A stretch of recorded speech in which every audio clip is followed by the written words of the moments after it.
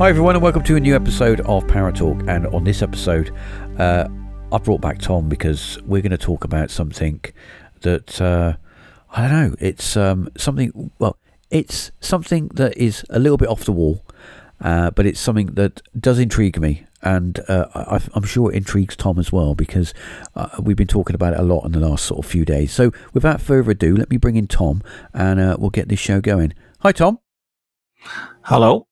Hello, how's it going? Yeah, not bad, thanks. Good. Glad to be back again. Good. Yeah. You're always welcome, my friend. The door is always open. Yeah. Good. So anyway, how's before we run along, how's things with you? How's your life going? Oh, it's pretty good. I'm in the process of moving house at the minute, so things are a bit chaotic. It's I'm having to keep my house tidy for once in my life. You know, as people come around and look around it, and it's a bit weird, that, isn't it? When you sort of with people, strangers coming in and they're like looking around and kind of judging you. Do you feel like you're being judged? It. Yeah, definitely. And I don't know, like my office where I'm sitting now, I designed it almost like a room from the Resident Evil games. Okay. Like a haunted mansion, but it's a little box room in a tiny suburban house. So you've got the nice house, and then you go into the office, and it's all like wood paneling, and there's bookshelves, dark anaglypta wallpaper. It just looks like a haunted Victorian mansion room. You know, it was a good idea while it was my room, but now I'm showing people around the house. It's like, right, here's my room, and they're like, oh, it's very, very different. It's very dark in here. But people do like it, actually, so you know, it's okay. But. Well, you jogged my memory, because a long time ago, way back in the 1990s sometime, when I was a wee boy, a wee silly boy. But anyway, so I asked my parents, because, you know, I had a job and I had some money and I wanted to do stuff, and I wanted to decorate my room, and I said, look, I want to do my room, yeah. I want to make it mine, like it's my apartment. And they said, well, you can pay for all the paint and everything, but, you know, you don't go mental. Just keep it sensible, because we might sell the house one day. So I only went out and bought some white paint. It was fair enough. White is a nice colour. And I bought some black paint. And I made my bedroom checkered, so it was black and white. It was like a chessboard.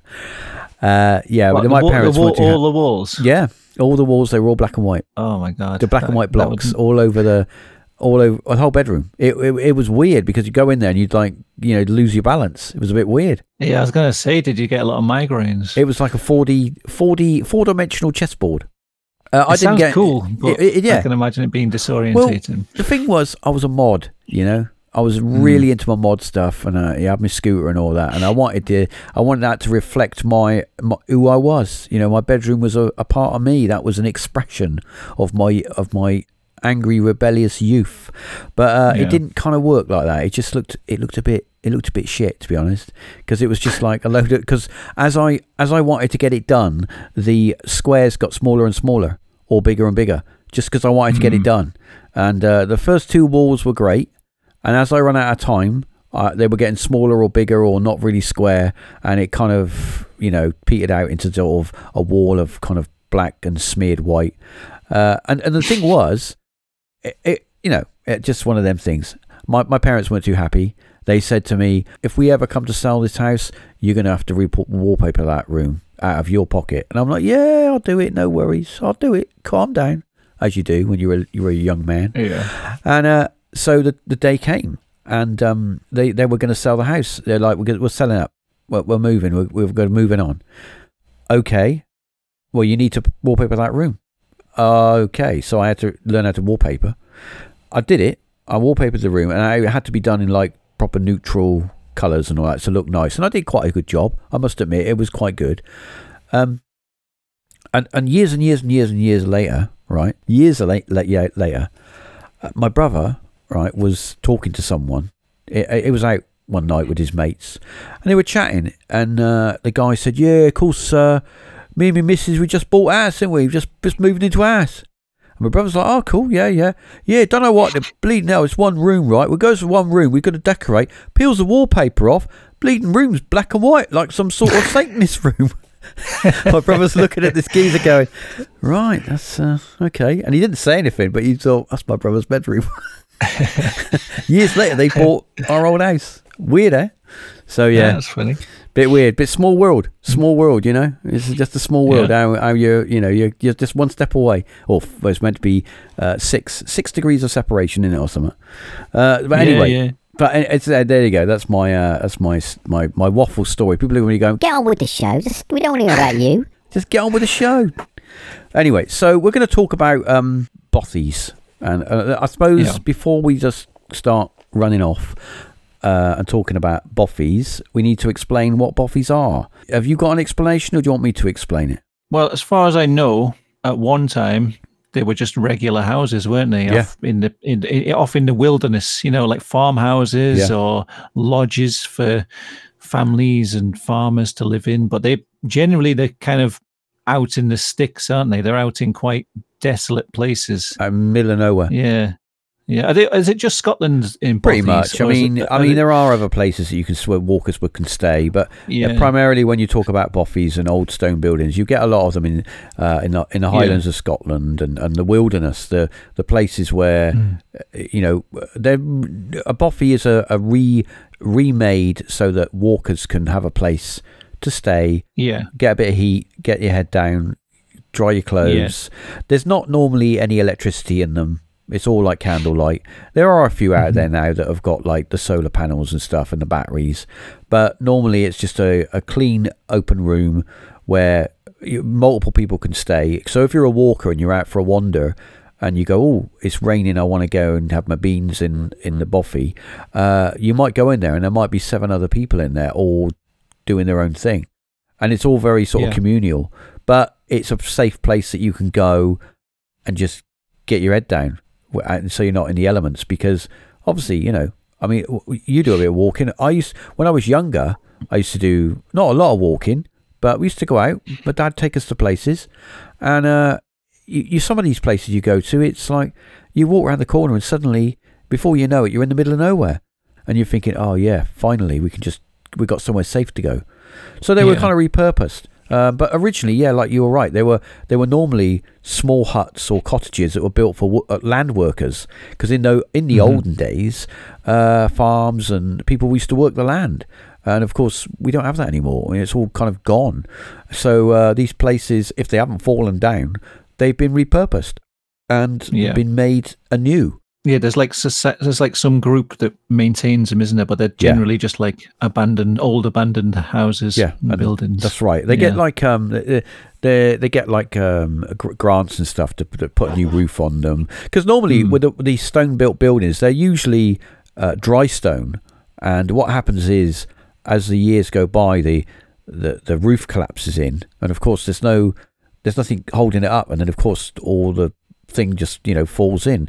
But they do build them back up, and you'll notice a lot of these buildings, which is a bit weird, but a lot of these buildings, they'll have the main building, which is all kind of sturdy, and then they'll have an outbuilding which is connected to the main building, which might be, I don't know, a place where they would keep animals or whatever in the olden days. That's all collapsed and fallen down. There's always one outbuilding that's collapsed and fallen down, but there's usually the main building is quite been made to look nice and stuff. People used to eke a living on the land, on a hill, in the middle of nowhere. Just think about that, as all those years ago, how desolate it is, and how hard, that's like hard work, getting up every day, like 7 days a week to, I don't know, walk your sheep or whatever you do, and feed your goats or whatever it is, and and that's hard work, and there's no one to help you, and you fall ill, you fall sick, you're mostly going to perish, aren't you? Or you're going to send someone 5 miles away across terrain to get help. But anyway, I'm going off nice. It does, it's quite horrific. I'd actually love that. Quite horrific. But anyway, so we're going to talk about one of these bothies in particular, which is one in Scotland, in the Highlands of Scotland. Louis Belt, it was a lodge. It was a lodge, and then it became a bothy, then it kind of fell apart. But originally, this lodge was a hunting lodge. and it was built in the olden days for people who were deer hunters. So they would stay there and chill and have a glass of sherry or whatever, and they would go out in the daytime when they'd had their breakfast and chase deer, I suppose. So that was what his original purpose was. But as the years went by, that kind of went out of fashion a bit, and it was remade into a walker's lodge. Now, this is where we kind of pick up our story. When was it? 1974, wasn't it? 1974? I got my notes here. Yeah, Christmas 1974. And this is around two people, Phil McNeil and Jimmy Dunn. Now, at this time, before this, they didn't really know each other, okay? It wasn't until Phil's family moved to Scotland from England in just before this time, a bit earlier, that Phil met Jimmy Dunn. And he met Jimmy Dunn through a walking club that he joined in, I believe it was Glasgow, I think. He joined like a walking club, and he really got into it. Every weekend they would go out walking, and because obviously being Scotland, there's lots of wilderness places to go and explore and all that stuff. And so, they would go out and do their thing and go walking. It was a little bit later on that Phil moved out and got his own place and decided, he'd had enough of being at home, and he'd moved out, and they decided that they were going to do a walk. I'm going to skip ahead to the point where they decide to go on a walk for a few days, and this into the Highlands of Scotland. So they meet up, they get a train to their first point of where they want to be. They stay over there for one night. They decided the next day, day 2, that they're going to go to the lodge, the bothy. It's still a lodge. It's a house, but it's more of a kind of half house, half bothy now. They go there, and they got there in the morning. I think it was early morning they arrived. They walked from the train station to the bothy, which was a few miles walk, and there was no one there, was there? It was all locked, wasn't it? From what I remember, they kind of gain access to it through a window. Yeah. So first of all, what happened was they got to thinking that there was going to be people there, because they'd been told, some hippies now live there, and they open the doors to walkers, and you can stay there and like sleep on the floor, and then you can make your trek, because this bothy was below Ben Nevis, and a lot of walkers would stay there and then go and do their hike to the higher points. But when they arrived in the morning time. And remember, this is like Christmas time, just after Christmas, about 2 weeks after Christmas in 1974, and there was a lot of snow. There was loads and loads of snow around, so it was quite an arduous trek to get there. And they arrived, and what happened was they looked in the window, and they could see that there was furniture in there. There was dishes that had been washed up on the drainer board. One of the weird things was they could see that the table was set, ready to sit down and eat a Christmas dinner, which is a bit weird anyway, because Christmas had gone and passed. It was 2 weeks ago. So they decided that because they couldn't gain entry, wasn't going to kick a door in or anything like that. They decided that they would put their large bags in one of the outdoor cubby holes and hide them away and go for their walk for the day up the hill to the mountain. And they would come back later thinking that, maybe the people are just gone out to the shops or whatever, and they'll be back. But they thought it was a bit weird because this place is kind of in the middle of nowhere. So they went off and did their walk, and then they came back I think it was about 9 o'clock at night. So it was dark, and obviously remember the snow is everywhere. And they noticed that the building was still in darkness. So they're thinking, shit, what are we going to do? So they decided to look around the building, and this is the point where you just picked up on. They found a window area that had previously, they didn't break it, it'd previously been broken, and it was covered up with like a cover, which had come away from, obviously, from moisture and stuff. So they thought, well, we're going to let ourselves in because it's, it's communal, and we need to get out of this weather. We're going to just bed down in a little area. We're not going to touch anything. We're just going to chill, have our food, and then we're going to, in the morning, we'll pack up. And hopefully by then somebody might have arrived. We'll explain that we needed somewhere to stay, and then we'll just go. Because what they were worried about was a bit weird. It's like you or I coming home and finding a couple of campers in your front room, chilling. Yeah. And they weren't sure, you see, but they wanted to get out of the weather. And they're having their, sausage and beans or whatever they're having. I think it was about midnight. And they decided, well, first of all, what they did, they explored the building because they wanted to find out if anybody... they checked the house to make sure no one was there, and it was definitely completely empty. But all the rooms had stuff in them, apart from one room. And that one room was a room directly above the front room, the lounge, which they were in, which was a smaller room. And all that had in it were three things. It had an old iron bed, which was dismantled and up against the wall. It had a large rock stone-like ornament that was in the windowsill. It had olive green curtains which were drawn back, open. And they just thought, spare room, whatever, but we're going to stay downstairs. Yeah. So they come back downstairs, down the stairs, back into the front room. They have their food, sort themselves out, put their sleeping bags out and their sleeping mats. And I think it's about midnight, they decided to have a sleep. They blew the candles out, and he said after they blew the candles out, they started to hear noises from upstairs in the room directly above where they were situated, which would have been the spare room. Now, what Phil describes first of all is somebody wearing heavy boots walking around, like pacing, walking around like they're looking for something. I think it feels like the bed's moving, is it? The bed, parts of the bed. Yeah, it feels like the metal frame of the bed has been moved around. Yeah. So they hear that. And then they hear they believe was the stone on the floor being rolled around, which is bizarre. I mean, by that time, I would have been packing up saying, I'm off. This is just wacky. It's like, from what I gather, it's 5 miles or more, 8 miles maybe, and over wilderness in the middle of the night in the snow. Yep. They're completely trapped in that house at that point. So there's nowhere for them to really go. Even if they wanted to pack up and get out of there, that's it. They're there for the night, whether they want to be or not. They basically led on the floor, pretty terrified, until 1 a.m.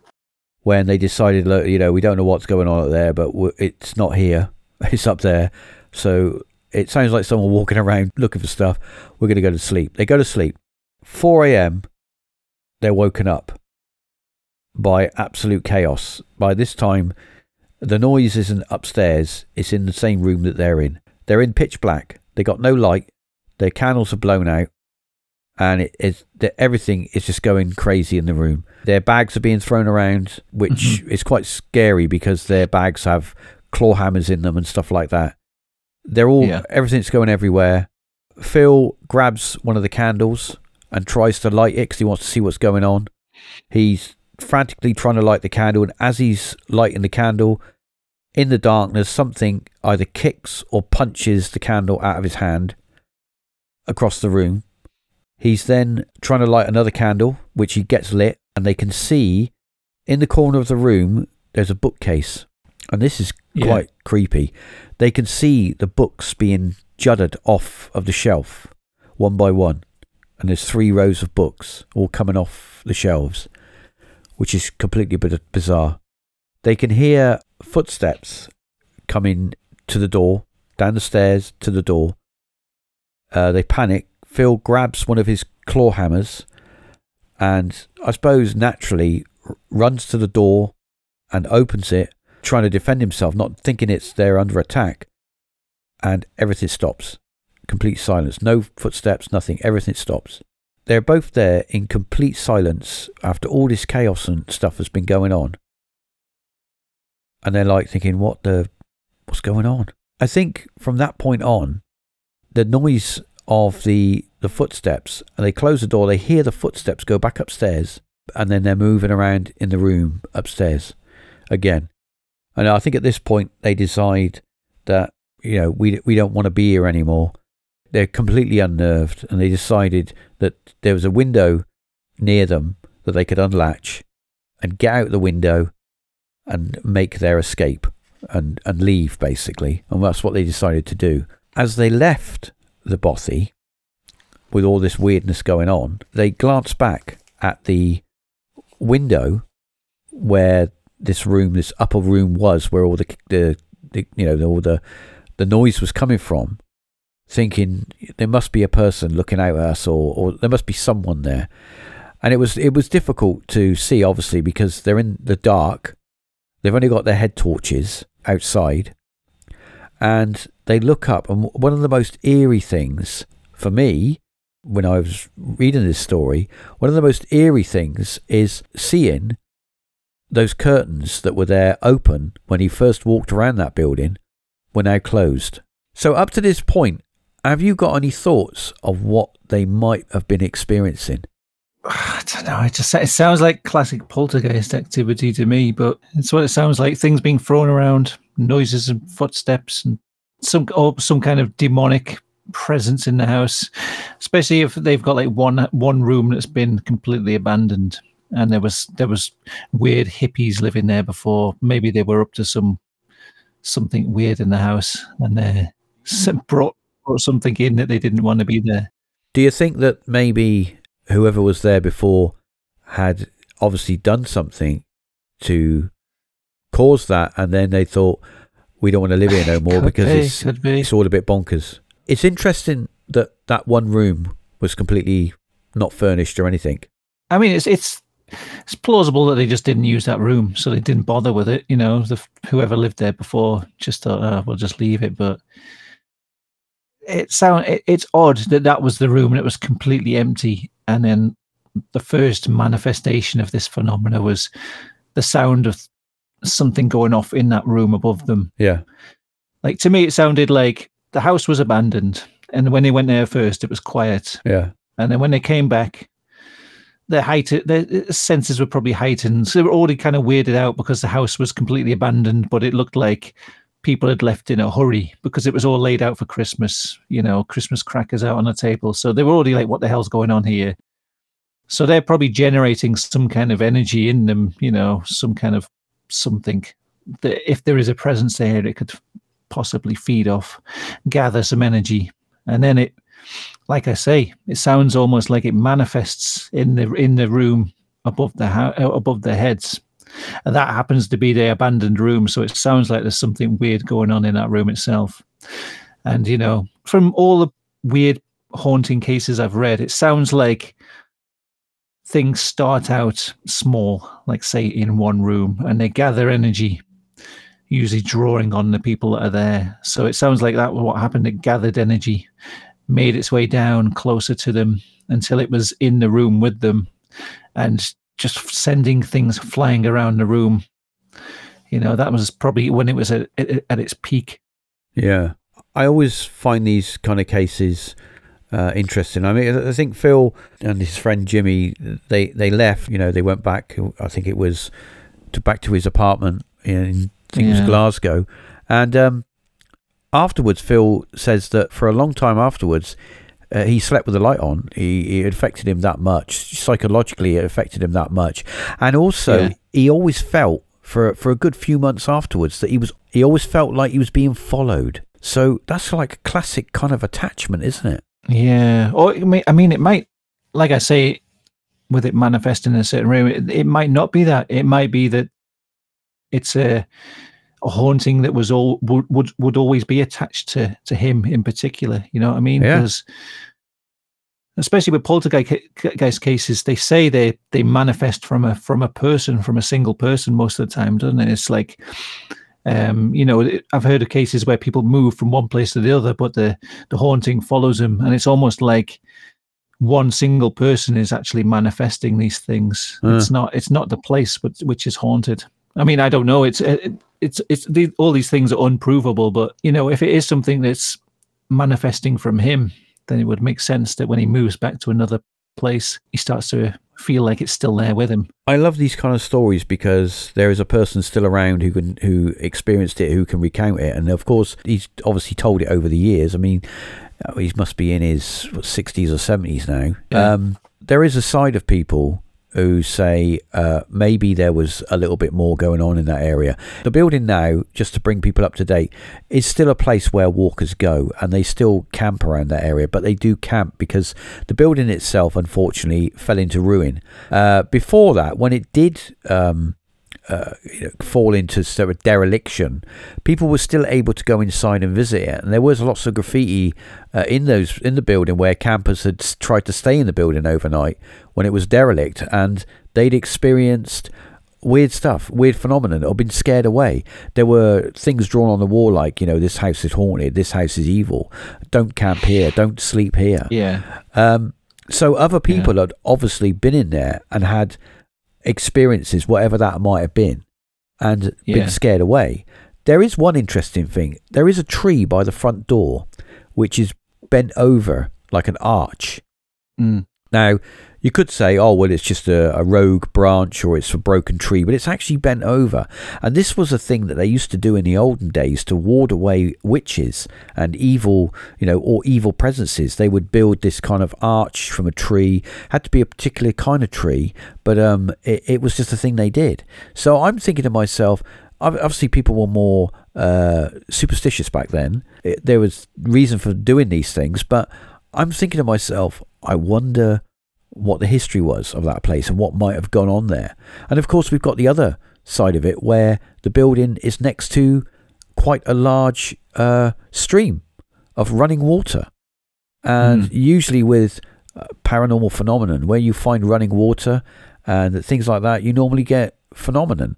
Not always, but there is a connection. With the two are connected.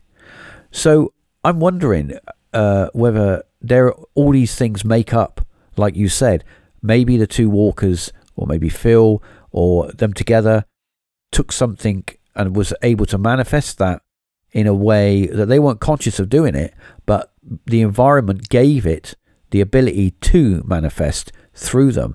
Or, like other people have experienced, these buildings, because they're quite old and they have a lot of history from lots of people going in them, because obviously, there's lots of people pass through those areas over the years, that stuff goes on and people leave behind a little bit of themselves. And at a certain point, maybe it manifests in a way, good or bad. Yeah, definitely. I think, especially when you're talking about these old buildings, if it was a lodge, then does that mean that people were sort of coming and going? There wasn't like a family living there, or does it mean that like? I think it was. I think what we could. I don't know the full history of the building, but if it were a hunting lodge, it would be the kind of place where people would go and stay for like a short break. Okay. Because my theory, because there's a lot of tales of haunted bothies in Scotland, and my theory is why you get these hauntings in old spots like this is because it's kind of like people. I suppose people would imprint themselves much more onto a single property back in the day than they do nowadays. Like you'd have a whole family living there and growing up, and then their children probably, living in the same house for decades on end. So, just the energy of people is just much more imprinted on a single property than somewhere else. And, nowadays, like I say, I'm moving from a house at the moment, and people just generally move around. They don't have as much of an attachment to a single place. So I don't know about the Louis Belt Lodge. If it was the case that people would just sort of come in and go in, then maybe that theory doesn't stack up. But that's what I was really hearing about the story of the place. That's kind of what came into my head.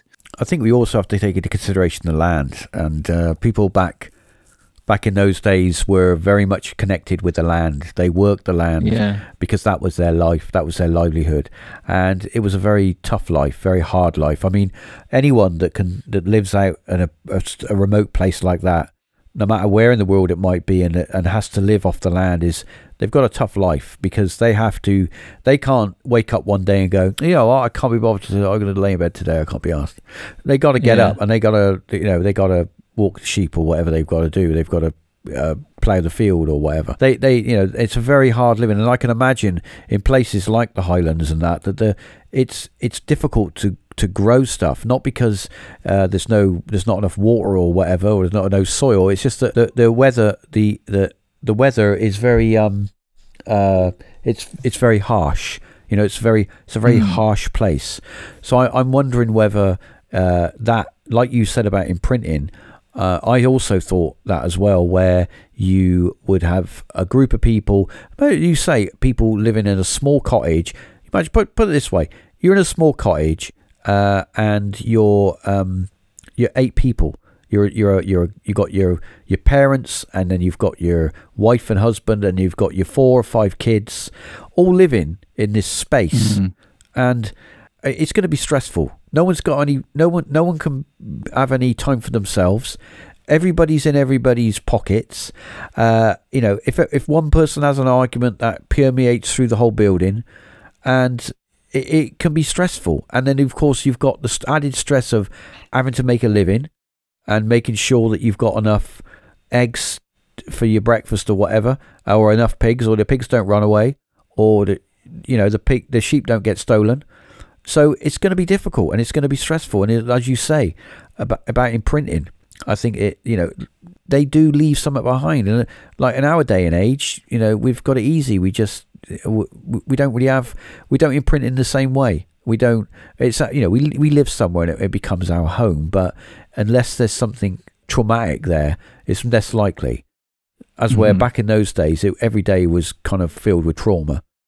So I'm wondering, maybe some of these boffies that have stuff going on, because there are other ones out there where people have stayed in these boffies and heard strange things going on. There's a case where one individual who did a walk, and he stayed in apparently Scotland's smallest boffie. It's like it's just basically a room, a door, a room.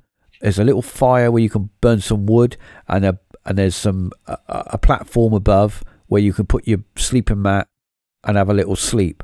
Well, he stayed in there overnight, and he was the only one in there. He'd had his food and that, and he went up to the top bit to have a sleep, and he'd left all his bits and bobs downstairs, thinking, I'm in the middle of nowhere. The likelihood of someone else coming in the middle of the night is not likely, so I'm going to go leave all my stuff down there. And he was woken up early in the morning, and he could hear something downstairs moving around, moving his stuff around, and it moved the food and stuff that he'd left out. And he thought to himself, well, it's one of two things. It's like a little mouse collecting some food or whatever, or there's someone down there, and they're trying to steal my bits. But he was like, he didn't know, he just stayed where he was. When he woke up in the morning, climbed down to the thing, to the area where the living area, all his stuff was still there. None of it had been touched or anything. The door was still closed. It was all latched up. Because that's another thing. He didn't hear the door unlatch. Yeah. He didn't hear anyone come in. He thought, well, obviously it was like a little mouse or something that had come in and looking for food. So he thought that obviously there's going to be some evidence. Some of these packets of food, these energy bars and stuff, are going to be eaten. Nothing was touched. And so that's completely baffling. What was that? I know it could have been a little mouse having a walk around. It could have been the fire cooling down. And we could go into the point where these two individuals, Phil and Jimmy, were so exhausted from their hike up a mountain that when they came back, they were so tired that they imagined it all. Now, I think that's unlikely, because there's only so much you can really imagine and hallucinate. To hear things walking around upstairs and have it walk downstairs and then have all this chaos in a room that you feel that you need to leave.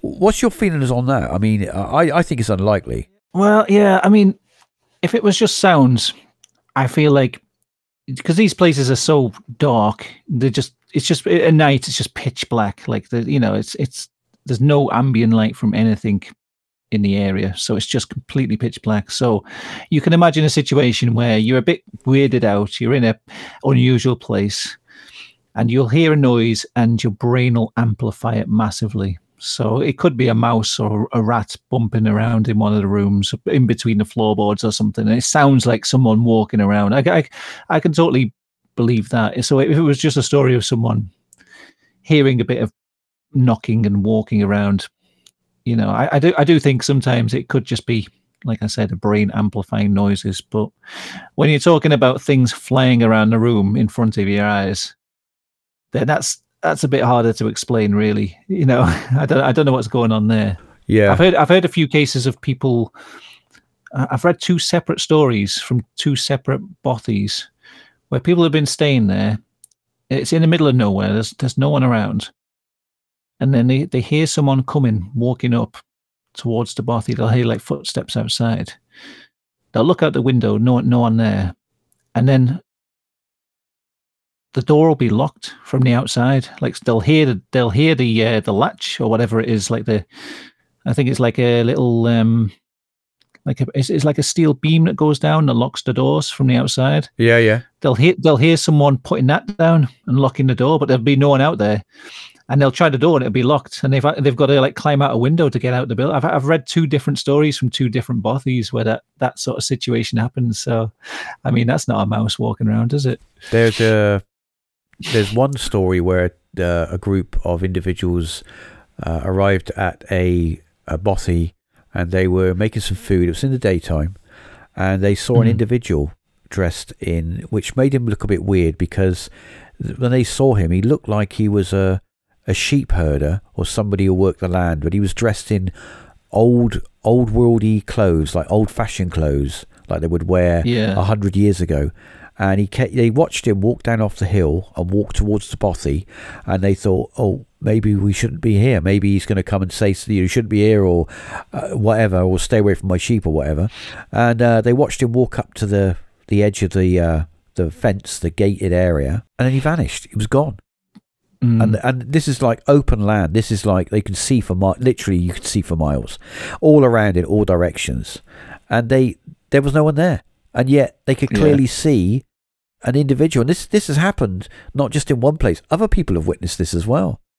So I mean, definitely there's weird stuff that goes on in these places, and I go back to my thought process where it's the land, it's the environment that is in some way charging or giving energy to these manifestations. And I think that we are part of that key, where we are a receptor in a way. We're like a receiver, an aerial.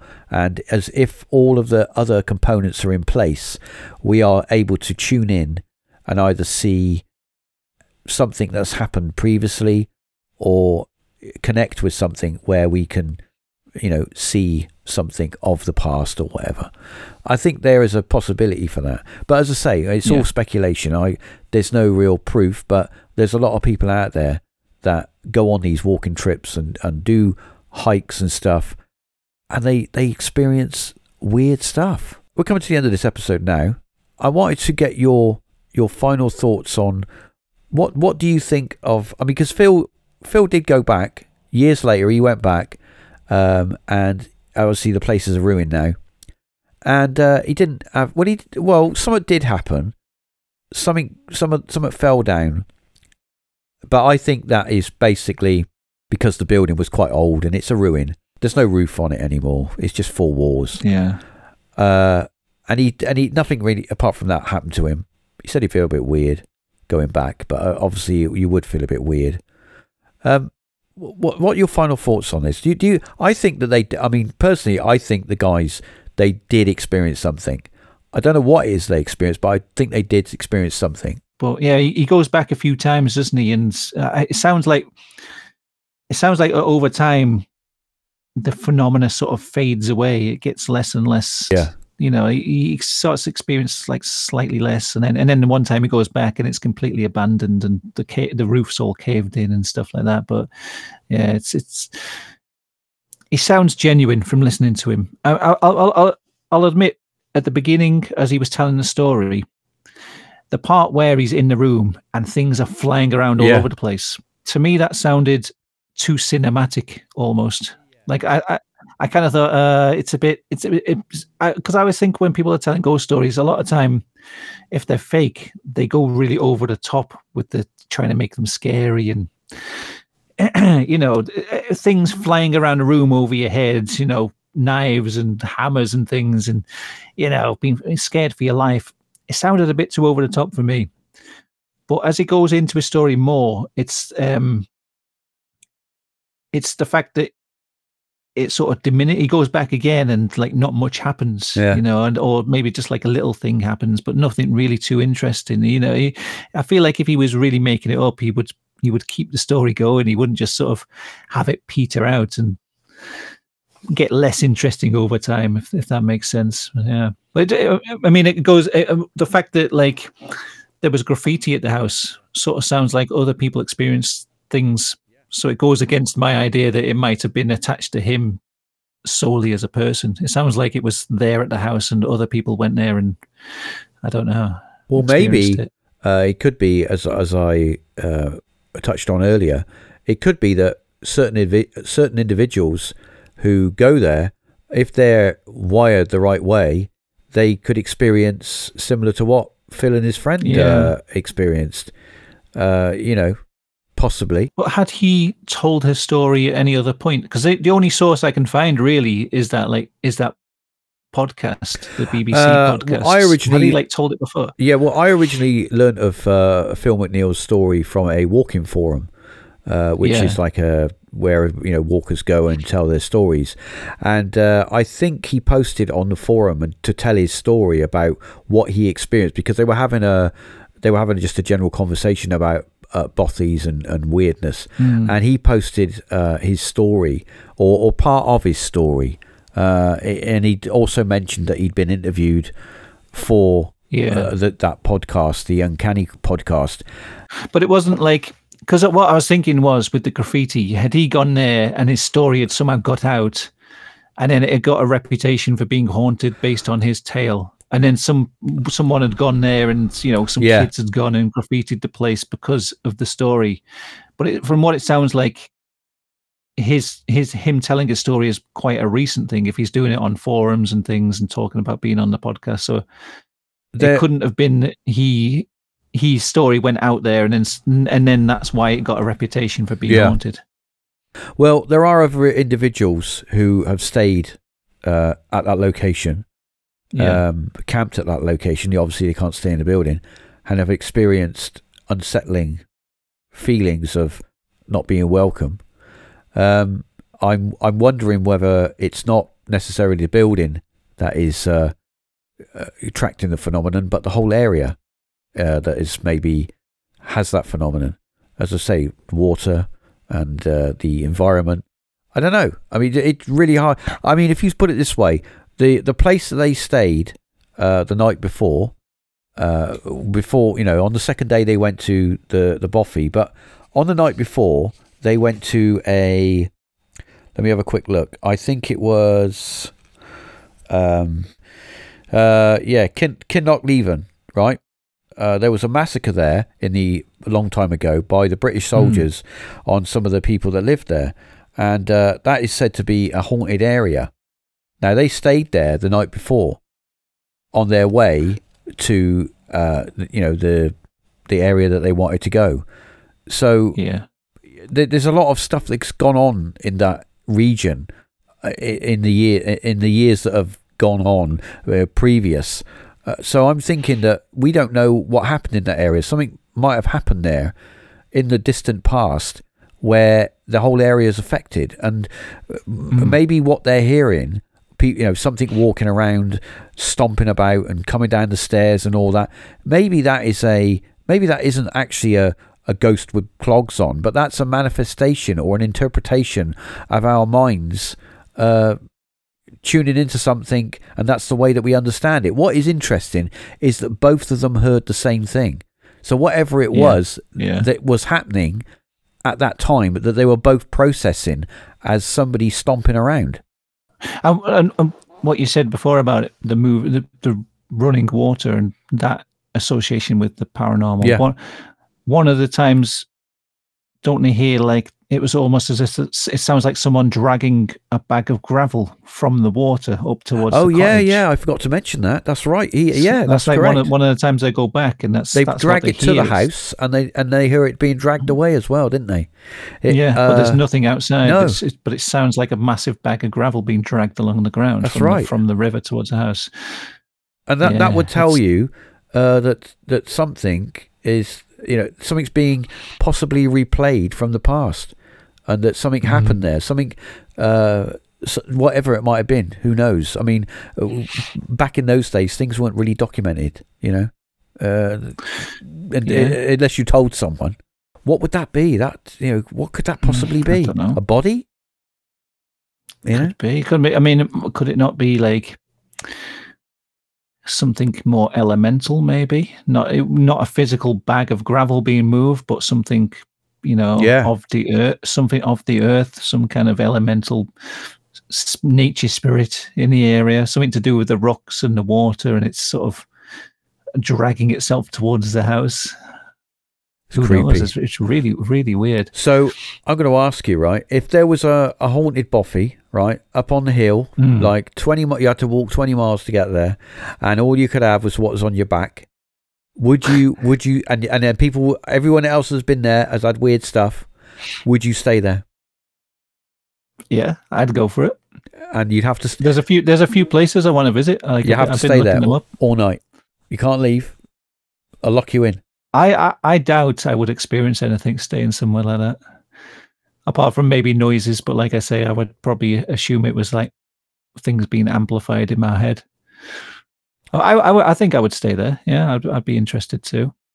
One of the scariest things I think you could experience is being in somewhere like that, right, and hearing someone outside walking around, and knowing that bothy door is open. Yeah, that's creepy. One of the scariest ones I really want to go there. The scariest ones I've heard is, I don't know if it was a bothy, but it's like an abandoned cottage in Scotland. Yeah, I think it's Sandwood Bay, something like that. Apparently, it was a place where there was loads of shipwrecks in the past. Okay, yeah. There's an abandoned cottage there, and apparently people who have camped within the cottage, or even when people who stayed there when it was still quite built up, they would hear a knock on the window, and they would look, and there'd be a sailor looking in through the window at them.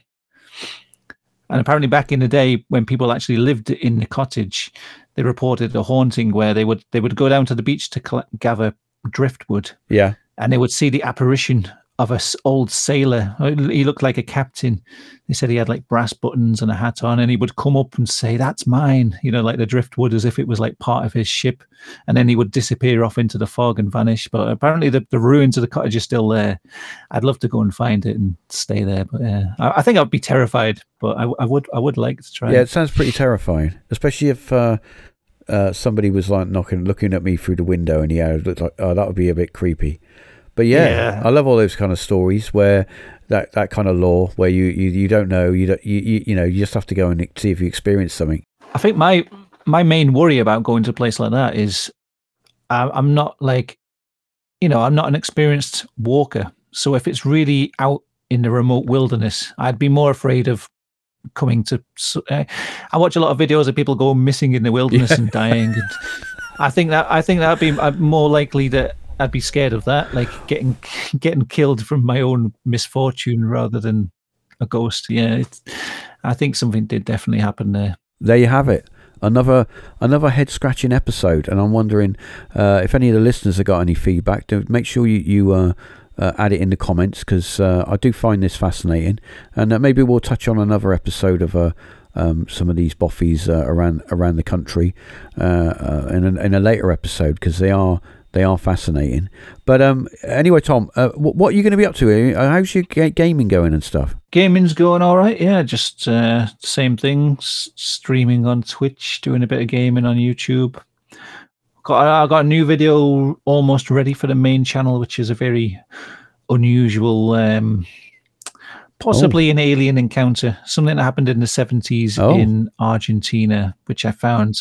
It's got three separate witnesses saw pretty much the same thing, but it's such a bizarre case that I still don't know what to make of it. But I've dug a way monkey into in the tree, is video, it? So. Watching football. Oh, that was in. Where was that? That was in Mexico, wasn't it? I don't know. Can't remember now. That monkey. Yeah. No, it's just like I don't know what to describe it. It's almost like it's like an 8-foot tall robot man. Okay, yeah. Pointed ears. It looks like Batman almost. It's a weird case. Yeah, I've just finished a video on that case, and that should be out.